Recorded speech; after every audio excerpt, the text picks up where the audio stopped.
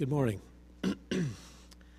Our scripture reading this morning comes from Matthew chapter 12, verses 46 through 50, and chapter 13, verses 53 through 58. These passages are found in your Pew Bible on pages 818 through 820. While he was still speaking to the people, behold, his mother and his brother stood outside, asking to speak to him. But he replied to the man who told him, "Who is my mother, and who are my brothers?" And stretching out his hand toward his disciples, he said, "Here are my mother and my brothers. For whoever does the will of my Father in heaven is my brother and sister and mother." And when Jesus had finished these parables, he went away from there, and coming to his hometown, he taught them in their synagogue, so that they were astonished and said, "Where did this man get this wisdom and these mighty works?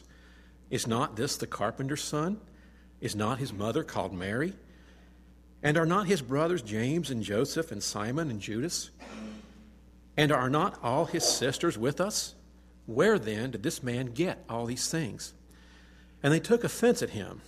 But Jesus said to them, "A prophet is not without honor except in his hometown and in his own household."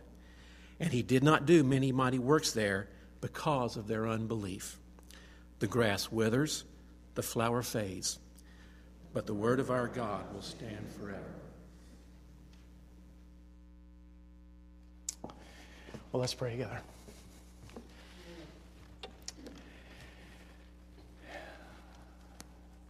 Lord, it's by your mercies now that we, on both sides of this pulpit, present ourselves to you as living sacrifices, holy and acceptable to you through Jesus Christ. This is our ultimate act of worship, to give you our whole selves.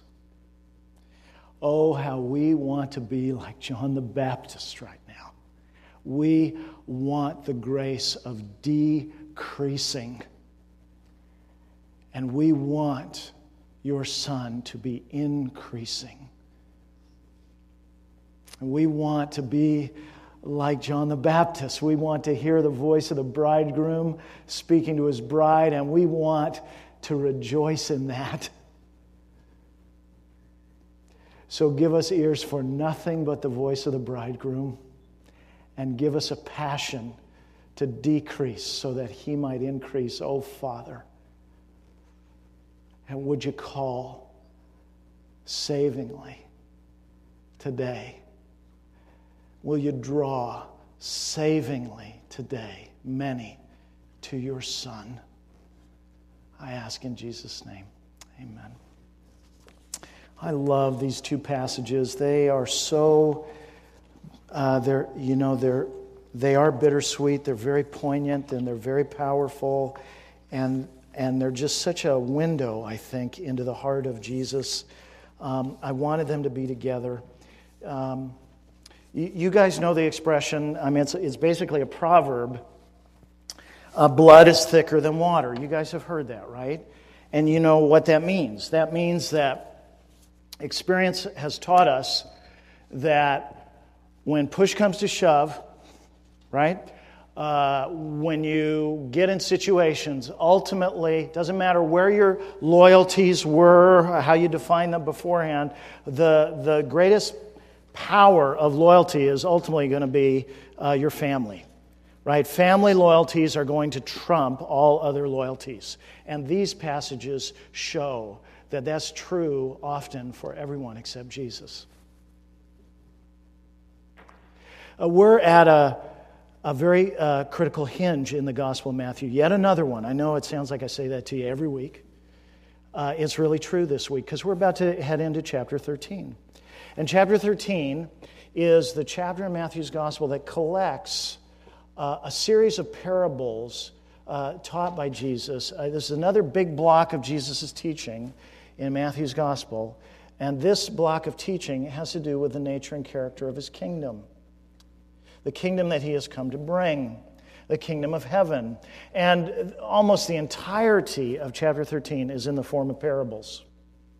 Now, what is very interesting to me is that the two passages we're looking at this morning, the end of chapter 12 and the end of chapter 13, are the bookends for this critical block of teaching in Matthew's gospel, the kingdom parables.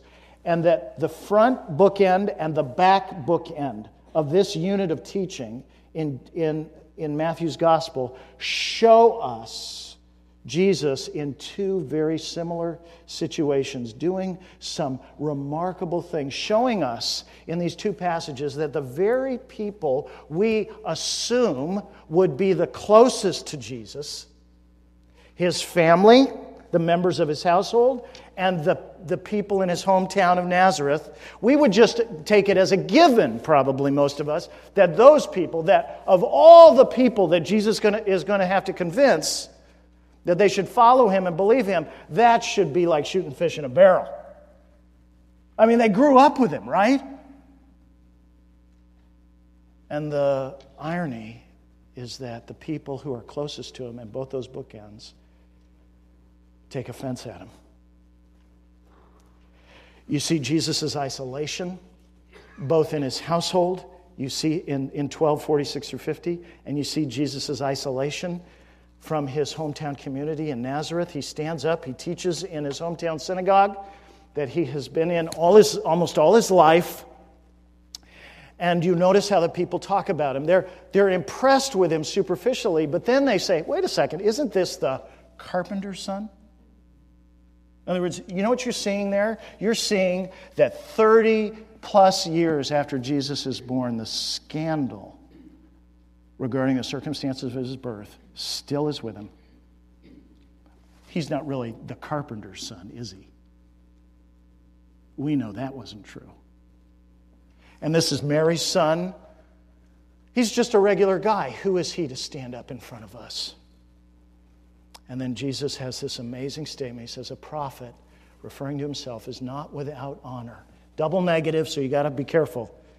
A prophet is not without honor. This is so ironic. A prophet is not without honor except in his hometown and in his own household. And so we see at the end of 13 that Jesus is telling us that the experience that he has at the end of chapter 12 in verses 46 through 50 is he's being confronted by the unbelief even of Mary. Mary and his brothers. This is very powerful. And this sets us up for when we get into chapter 13 and we begin to see how it is that people come to know Jesus. It is not by the power of human blood. There is not a natural affinity here. Friends, this just should astonish us. It should absolutely astonish us. If we're Christians this morning, do you realize what it means if you're a Christian? If you're a Christian this morning, it means that you have been given by God in His grace this incredible privilege of knowing the Son of God. And this should encourage you, those of us who come from families that don't share a vision of the worth of Jesus. I spent the entire time I was in California thinking about these verses. Because I'm the only Christian in my family. On both sides, my dad's side and my mom's side, for as far back as anyone knows. There's only one reason that I'm a Christian today. Only one. And it is that God saved me. There's only one reason that any of you are Christians also. It's that God saved you. It's not the family you grew up in. It certainly isn't your moral record. No, it's because God has been gracious to you. And what Jesus does in this passage, we're going to focus on 12:46 through 50. And what he does, I mean, this is, if you're a non-Christian, you're here and you're wondering, what is all this Christianity stuff?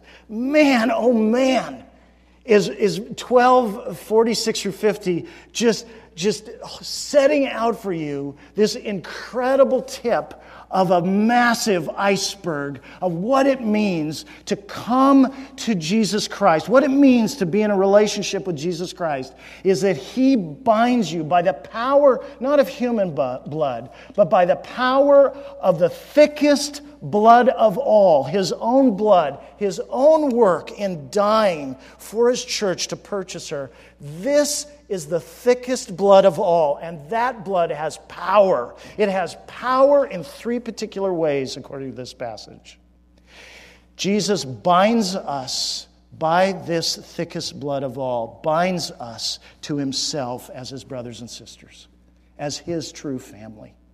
Secondly, Jesus binds us to the Father as His children, which is just astonishing. And three, Jesus binds us to one another as brothers and sisters. So let's think first about what our passage teaches us about how Jesus binds us to Himself as His true family. And this is the foundational point of the passage. It's the one we're going to spend the most time on. You're going to feel like this is the whole sermon, and it almost is. Because we've got to be clear about this. And let me summarize it this way. Jesus is declaring in these verses that He makes His disciples His siblings. Did you see that? He makes His disciples His true family. The church of Jesus Christ is the true family of Jesus Christ. You see that? Verses 49 and 50, He says, He puts His hand out toward His disciples and He says, "Here are my mother and my brothers, for whoever does the will of my Father in heaven is my brother and sister and mother." What an astonishing statement that is, that Jesus Christ is saying that all His disciples, not just the disciples who were there. You notice in verse 49, you might think, well, He's just referring to the original 12, maybe. But notice how then He goes beyond that in verse 50 and says, whoever. You see that? So that still is echoing in this room this morning. That's a promise that is living this morning for everyone who hears it in this room. Whoever does the will of my Father in heaven is my brother and sister and mother. That is amazing. Jesus is defining His true family. It makes me very uncomfortable. I was thinking about this passage this week. It makes me very, very uncomfortable in that kind of, it's that kind of terror you have about something that's so good you can't believe that it's actually true. It actually frightens you. You know what I'm talking about? I mean, I'm just sitting here this week just looking at this passage and thinking, you know what He's saying is, now of course Mary we see ultimately, it's a little hard to know exactly what's going on with Mary. Is she there because she's joined in the skepticism of Jesus' brothers? Or is she there because now she's, presumably Joseph has died by now. It appears that she's a widow. And she's under the care of Jesus' brothers. Is she basically just have they dragged her along and is she there reluctantly? Listen, we don't know. But at a minimum, she's participating in this approach to Jesus that is not anything short of a family intervention. And what has made me so terrifyingly unsettled in an exciting kind of way this week is to consider the possibility that Jesus Christ would possibly count you, my brothers and sisters, as closer to Him than His half-brothers were and His mother was at this time. That is astonishing to me. And to feel the force of what's going on here, we have to understand the scene. He's teaching, right? And then in verse 46, his mother and his brothers are outside. Notice how Matthew emphasizes that they stood outside. They don't come into where Jesus is teaching. They want Jesus to come out to where they are. That should tell you something. And a man comes in from the outside and says, you can just see him approaching Jesus saying, "Hey, Jesus, your mother and brothers are outside." In other words, they want to talk to you, so you should stop what you're doing and go out to them. They're your mother and your brothers. And Jesus doesn't budge an inch. Now, Matthew doesn't tell us why Mary and the brothers have come. But if you go to Mark chapter 3, you'll see that Mark tells us. And in Mark chapter 3:21, Mark says this, and when his family heard that Jesus had called disciples to himself, they went out to seize him. The family went out to seize him, for they were saying, quote, "He is out of his mind." See, a prophet is not without honor, except in his own hometown and in his own household. See, they haven't come to listen to Jesus, they've come for a family intervention. And what Jesus does is he doesn't budge. He actually turns what they intend to be a family intervention, to tell him to tone it down, to tell him that he's getting a little too involved in this ministry thing. They are telling that they're there to tell him to cool it. What he does is, without moving an inch, he then turns that occasion into an opportunity for him to explain who his true family really is.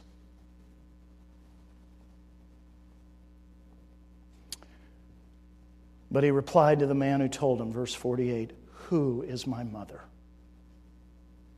And who are my brothers?" Can you imagine hearing him say that? And stretching out his hand toward his disciples, he said, "Here are my mother and my brothers, for whoever does the will of my Father in heaven is my brother and sister and mother." You feel how radical that is? It's radical in three ways. It's radical because of the power of the relationship that he's describing. It's radical because of the privilege of the relationship that he is describing, that his disciples have with him. And it's radical because of the price of that relationship. Think first about the power of this relationship that he's describing. I mean, this is what Jesus is saying is that he has the power to give a new identity to somebody. Now just think about that. You think that you're already who you are. And I think that too. And so did the disciples who were there in the room. And so has everyone who's ever read this text and gotten to verse 50. But Jesus, in the middle of that room, is saying, "Let me tell you, by my declaration," and by the way, this is something that only God can do, "I tell you who my brother and my sisters and my mother are. I determine who's related to me." Now, you got to understand that Jesus is, at this moment, he's in a very traditional culture, and everyone he is addressing at the time is in a very traditional culture. And in a traditional culture, guess where somebody gets their identity? From their family.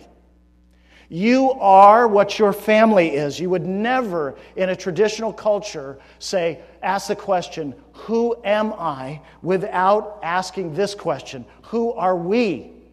Maria's maiden name, Svensson, which means that way, way, way, way, way back, whoever started that family line was the son of some guy named Sven.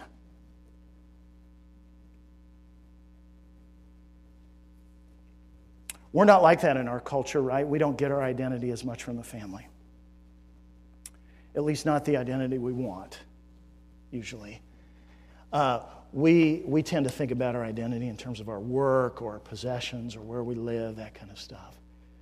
But what Jesus is doing is he is doing something so subversive here. He is stepping in to the identity-granting power of his culture, and he is saying, "It is I who tell you who you are."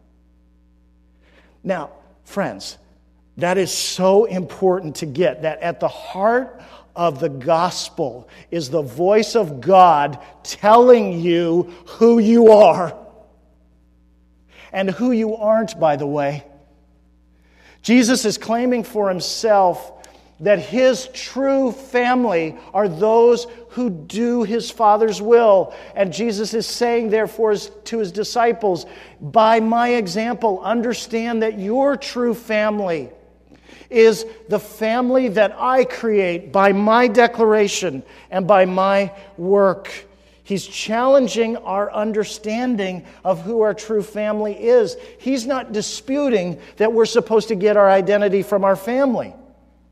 He's just saying, get your true identity from your actual true family. Not your biological family, but your theological family, if I can say it that way. Not your family of origin, but your family of destiny. There's so much looking back in our culture at our families of origin. Some of you are so trapped. So trapped. Either because your family of origin is your hope, or because your family of origin you regard as a curse. And Jesus steps in with a better hope and a curse-lifting power to say, you are not, your identity is not what you think it was from your family of origin. Your identity is a matter of your family of destiny, and it is I who determine that. Oh.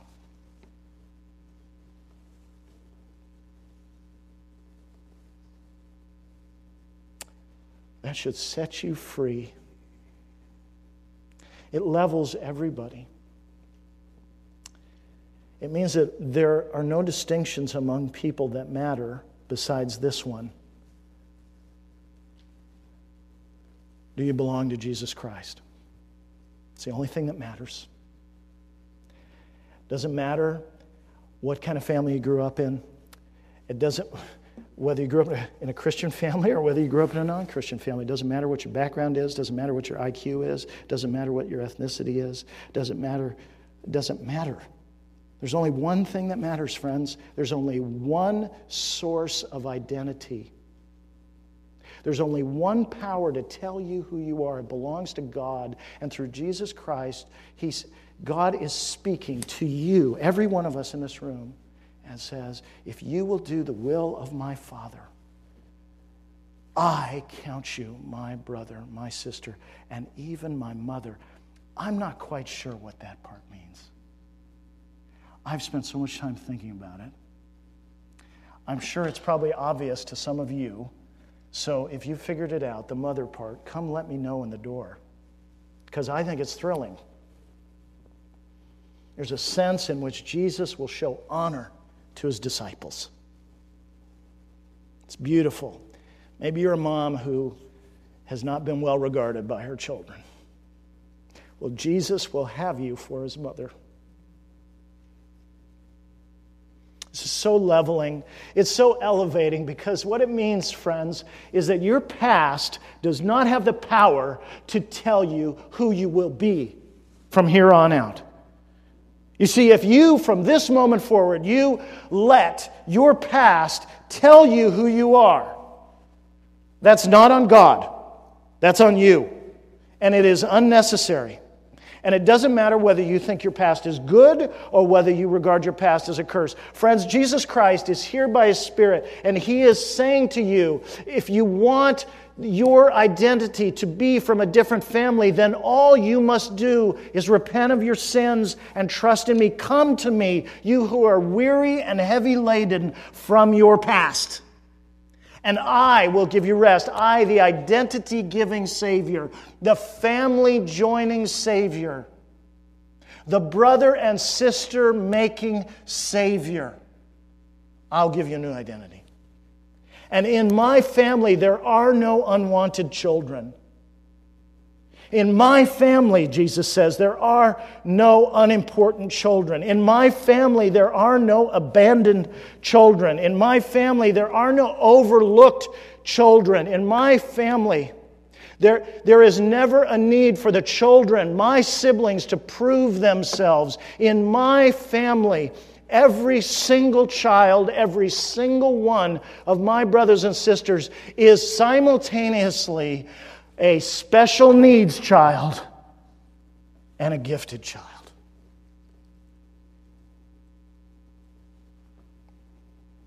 I don't know anything in the world more beautiful than that. I don't.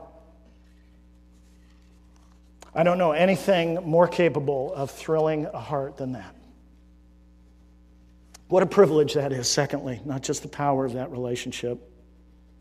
I mean, do you feel that, friends? That there's this voice outside of you, and in a couple minutes, we're going to get, maybe more than a couple minutes, you never know. We're going to get to 1 John 3:1, where the Apostle John, after 60 years of ministry, 60 years of knowing Jesus Christ, gets to the beginning of chapter 3 of 1 John, and he says, "See what kind of love the Father has given to us that we should be called children of God. And so we are." He says, this is incredible. And that's not us calling ourselves children of God. That's the voice of the Father and the voice of His Son calling us the children of God outside of us. Not limited. The power of that declaration is not limited by our feelings. The ceiling on our feelings does not determine the power or the truthfulness of that declaration. Amen? What a privilege. Marvel at this. Jesus wants us to not only be numbered among His brothers and sisters, but He wants us to know that we are. That's why He does this publicly, right? He asks the question, okay, who are my mother and my brothers? And then He stretches out His hand and He says, you see that? He does it publicly. Here are my mother and my brothers. For whoever does the will of my Father in heaven is my brother and my sister and my mother. He wants us to know. This is Jesus Christ who's saying this, friends. Have you ever met or encountered or even read about anyone more wise than that? More wise than Him, better than Him, more tender than Him, more compassionate than Him, more courageous than Him, more faithful than Him, more truthful than Him, more loving than Him? Have you ever met anyone more of any of those things than Jesus Christ? And this great one says to you and to me this morning, I'll have you for my brother. I'll have you for my sister. That is astonishing. And let's not forget who we are. He says it to us. He welcomes us into His family as His brothers and sisters. And who are we? Jesus Christ, in Hebrews chapter 2, verse 11, the writer says that Jesus Christ was not ashamed to call us His brothers. But who are we whom He calls His brothers? Well, we're the ones who have ignored His Father. We're the ones who've defied His Father. We're the ones who've denied His Father. We're the ones who've disobeyed His Father.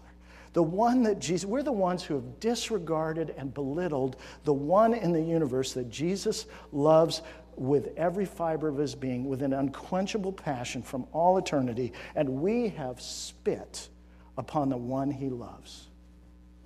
And yet He is willing to call us His brothers. And not just willing, He's not ashamed. We're also the ones who have caused His cross. We're the ones who've been the cause of every part of His suffering, all of it.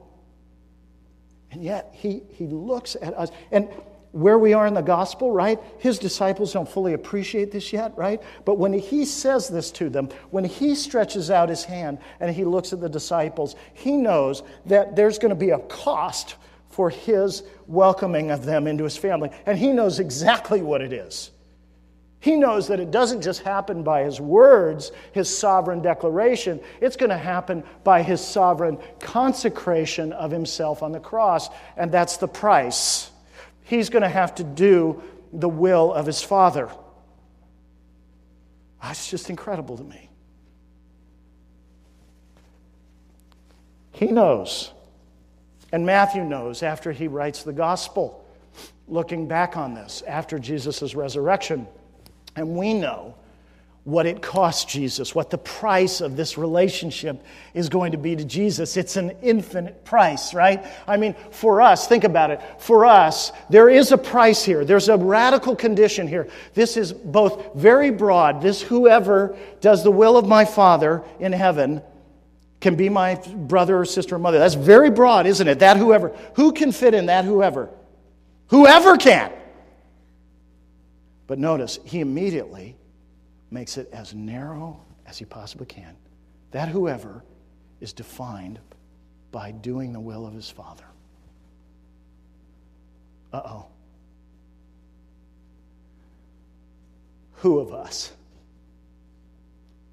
Who of us can say, I'm good there?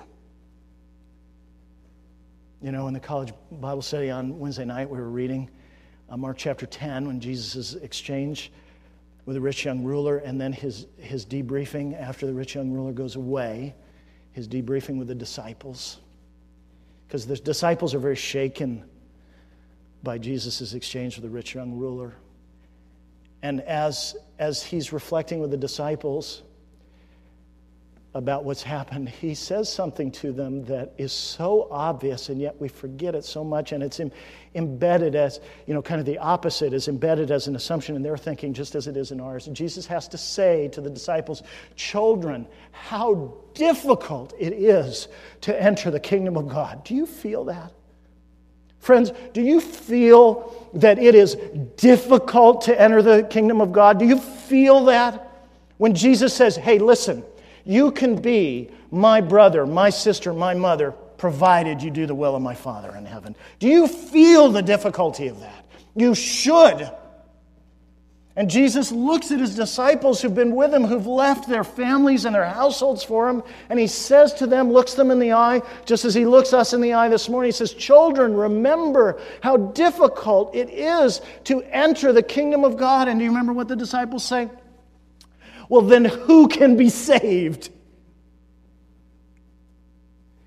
And Jesus says the only thing that can possibly be said there, with man, it is impossible.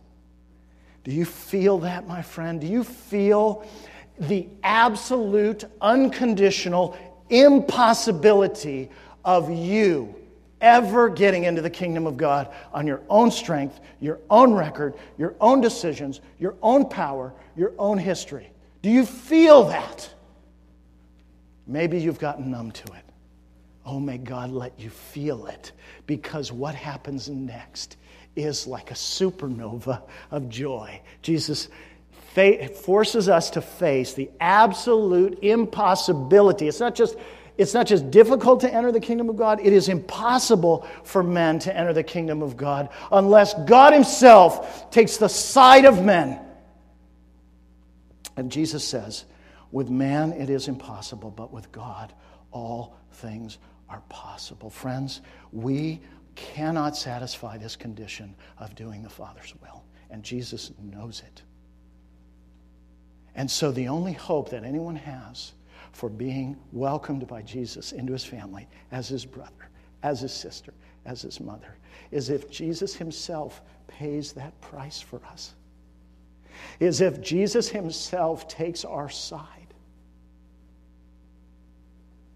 This great privilege of being in the family of God comes at the highest of prices. It is such a rare and precious thing. God, forgive us. Please forgive us, Father, for the way that we trivialize. We should fall down on our knees just to say that we are children of the Heavenly Father. That should thrill us. That should stun us into just quiet submission before Him.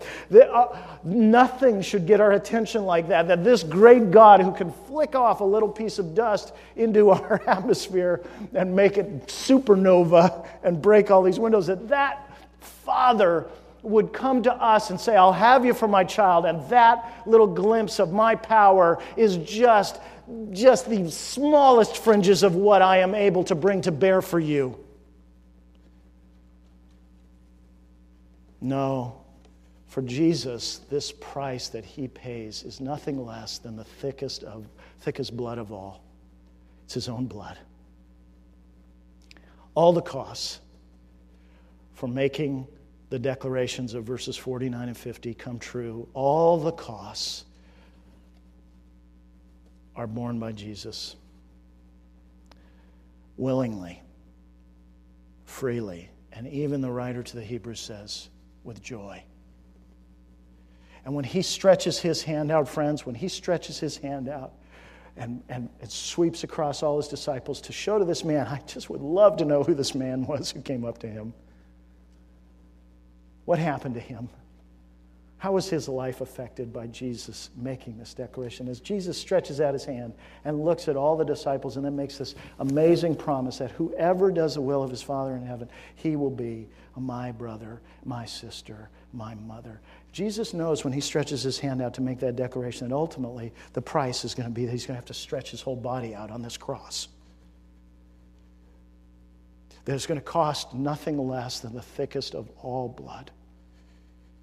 That he's going to have to put himself in a place where he bears in his body all the just retribution for our failures to do his Father's will, right? Because we have not kept his Father's will. We haven't done it. And so Jesus is going to have to pay that as our substitute. And I just want you to think about how powerful this is. Because later on, when Jesus is in Gethsemane, he is going to say, on the night before his crucifixion, he's going to say to the Father, he's going to prove himself the true and ultimate Son of God. And he's going to say, not my will, but your will. Even when it costs him the most. And he's going to say that for people like you and me who have spent our entire lives saying to God, his Father, not your will, but my will. That's a high price. Think about it. Jesus' whole ministry was very lonely. It was a very lonely ministry. No one really ever understood him. I mean, I just think Mary's presence, I know I've told you, I hope you feel a lot of things today. I don't know why I keep saying that, but really, I hope you feel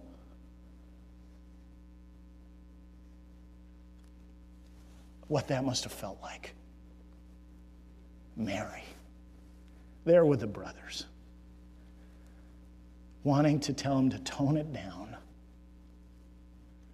You know, it's just like Simeon predicted in Luke 2 when Mary and Joseph present Jesus in the temple. You remember Simeon? Simeon says to Mary, hey, this child was born for the fall and the rise of many in Israel, and a sword, looking at Mary, and a sword will even pierce your soul. You see, friends, nobody has an inside track with Jesus.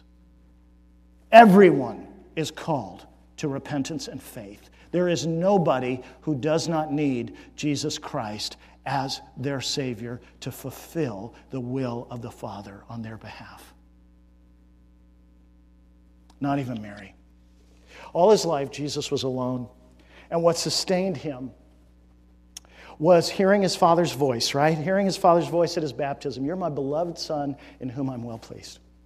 Hearing his Father's voice at his transfiguration. This is my beloved Son, right? And this one who was so faithful and who always did the will of his Father, right? Who always did the will of his Father, was willing, in order that we would be numbered among his brothers and sisters. Think about this. So that we could be in the family of God with Jesus over us as the firstborn among us, as the eldest brother, Jesus, who survived on the favor of his Father, was willing not only to submit himself to the will of his Father in the garden the night before he was crucified, but even on the cross, right? To be disowned by his Father so that we could be inherited. To hear absolute silence, to put himself in a place of being forsaken and rejected, like one who had completely rejected his Father's will, when in fact he was the only one who had ever done it. And why did he do that? He did that so that I could stand before you today and tell you in the power of the Holy Spirit and on the authority of God, whoever does the will of the Father in believing in that substitute will be the brother and the sister and the mother of Jesus, will be his true family by the declaration of God and the power of the thickest blood of all. So you could hear that, so you could respond to that. Now, friends, some of us, when we hear this news about what Jesus is willing to do for us, some of us need to hear that and find new strength there because we're discouraged. Oh, friend, think about the love of Christ and what he was willing to do for you. Nothing you are going through now is darker than what he was willing to go through for you. And others of us need to hear in this not strong consolation, but need to hear here a call to repentance, because some of us are grumbling against this Jesus. Some of us are harboring hard thoughts about him in our hearts. Some of us are being skeptical about him and are in the midst of trials that we don't fully understand. And we are effectively saying in our hearts and preaching the sermon to ourselves that he cannot be trusted. Oh, friends, he's told you that he will welcome you as his brother and sister. How could you harbor hard thoughts against him? Okay, that's the first point. I told you it was going to be the longest one. Let's think next about how Jesus not only binds us to himself as his true family, but also to his Father as the Father's children. And this is something that Jesus reveals to us, right? You cannot have, and you won't have God. You won't know the Father unless you know Jesus as your brother. You can't just pick and choose among these. You cannot just say, oh, well, I want God for my Father, but I don't want to deal with Jesus as my brother. I don't want to talk about the price that he has to pay. I want to have the Father without the price. Doesn't work that way.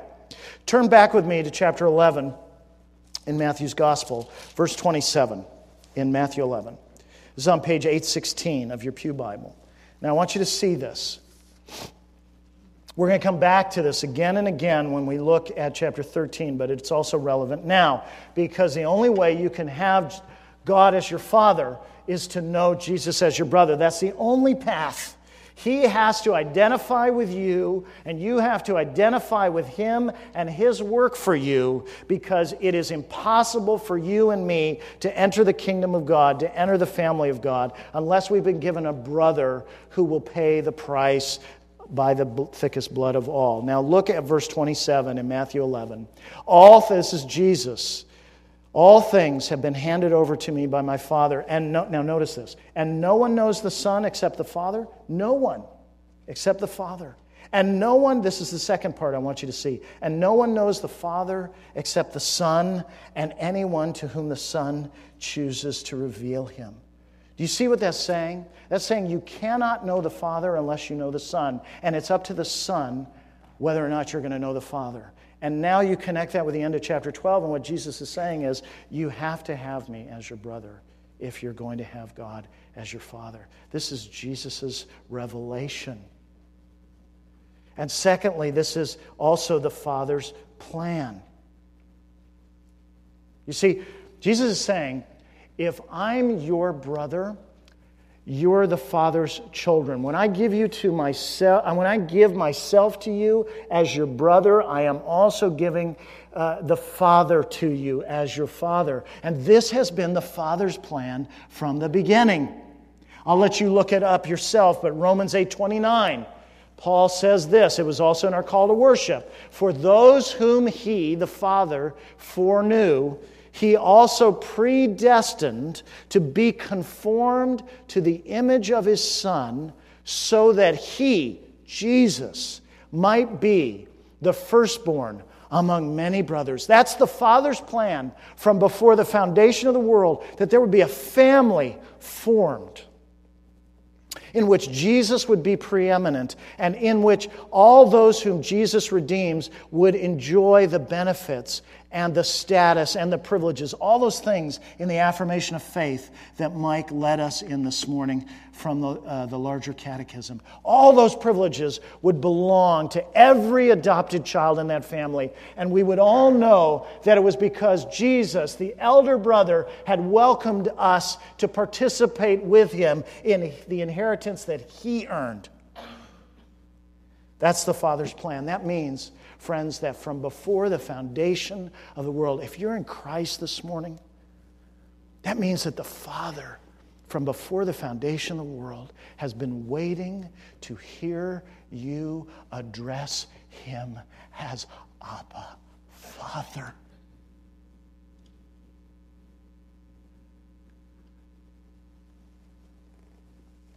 That's what Jesus is showing us, that he's the one who's fulfilling this purpose of the Father.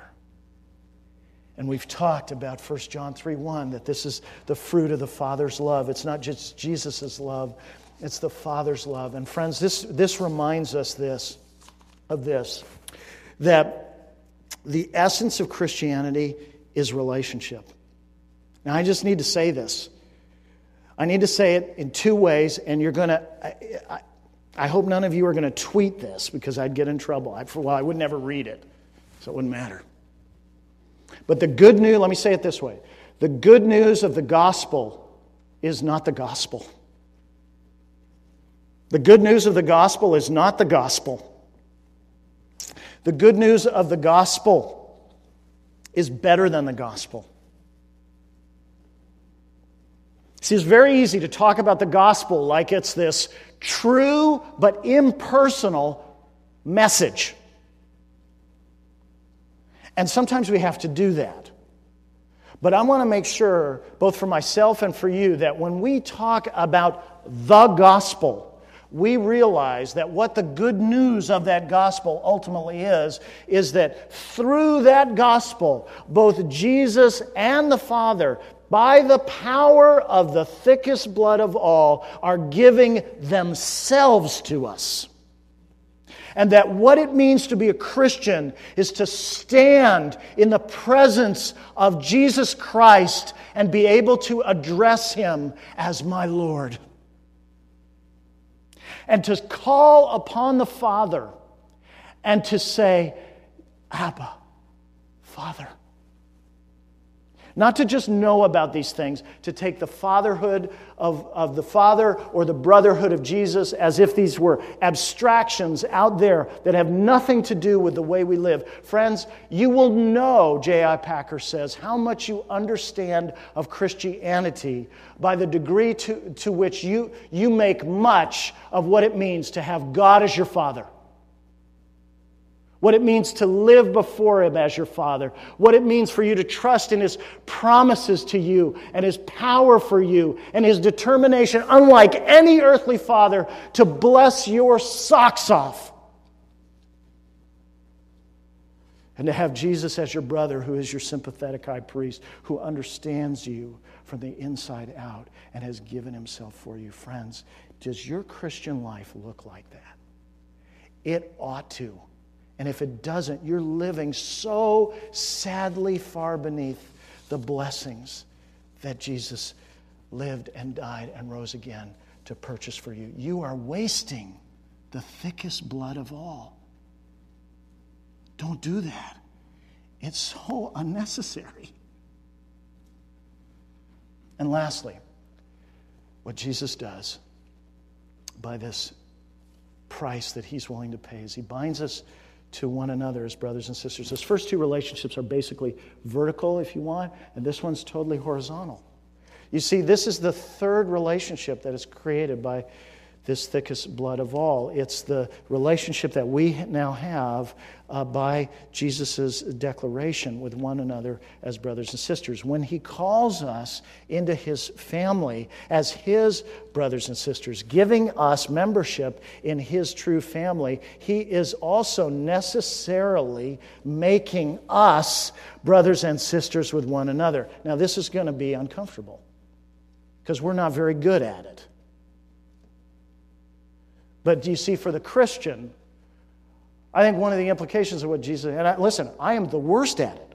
Okay? Let me just get that out of the way. For the Christian, I think one of the implications of what Jesus is saying is that a Christian should never be able to say, I belong to Jesus Christ, without also saying, we belong to Jesus Christ. A Christian should never be able to say, my Father, without also saying, our Father. See, this is a very powerful text about the preciousness of the church to Jesus. Is the church precious to you? And I'm not just talking about the universal church, which is everywhere, which is really easy to love because you're not close enough to see the acne and the blemishes. And you're not close enough to the universal church to smell the bad breath. I'm talking about this church. This is where we are. This is Jesus' sovereign declaration. And what God has joined together, just like he says about marriage, what God has joined together, let no man put asunder. God has made us brothers and sisters with one another. Have you ever noticed how good news creates a community? It always does. It doesn't matter whether you're talking about a book you like, or a restaurant you like, or a game you like, some sports team that you saw. I still remember. This is the last time the Mariners did anything great. It was 1995. And Game 5 of the American League Division Series, bottom of the 11th inning. Ken Griffey Jr. is on first. I was there. Ken Griffey Jr. on first base. If he scores from first base, we win. And Edgar Martinez rips a double down the left field line, goes into the corner. Ken Griffey Jr. scores all the way from first base. Mariners win. Last time the Mariners won.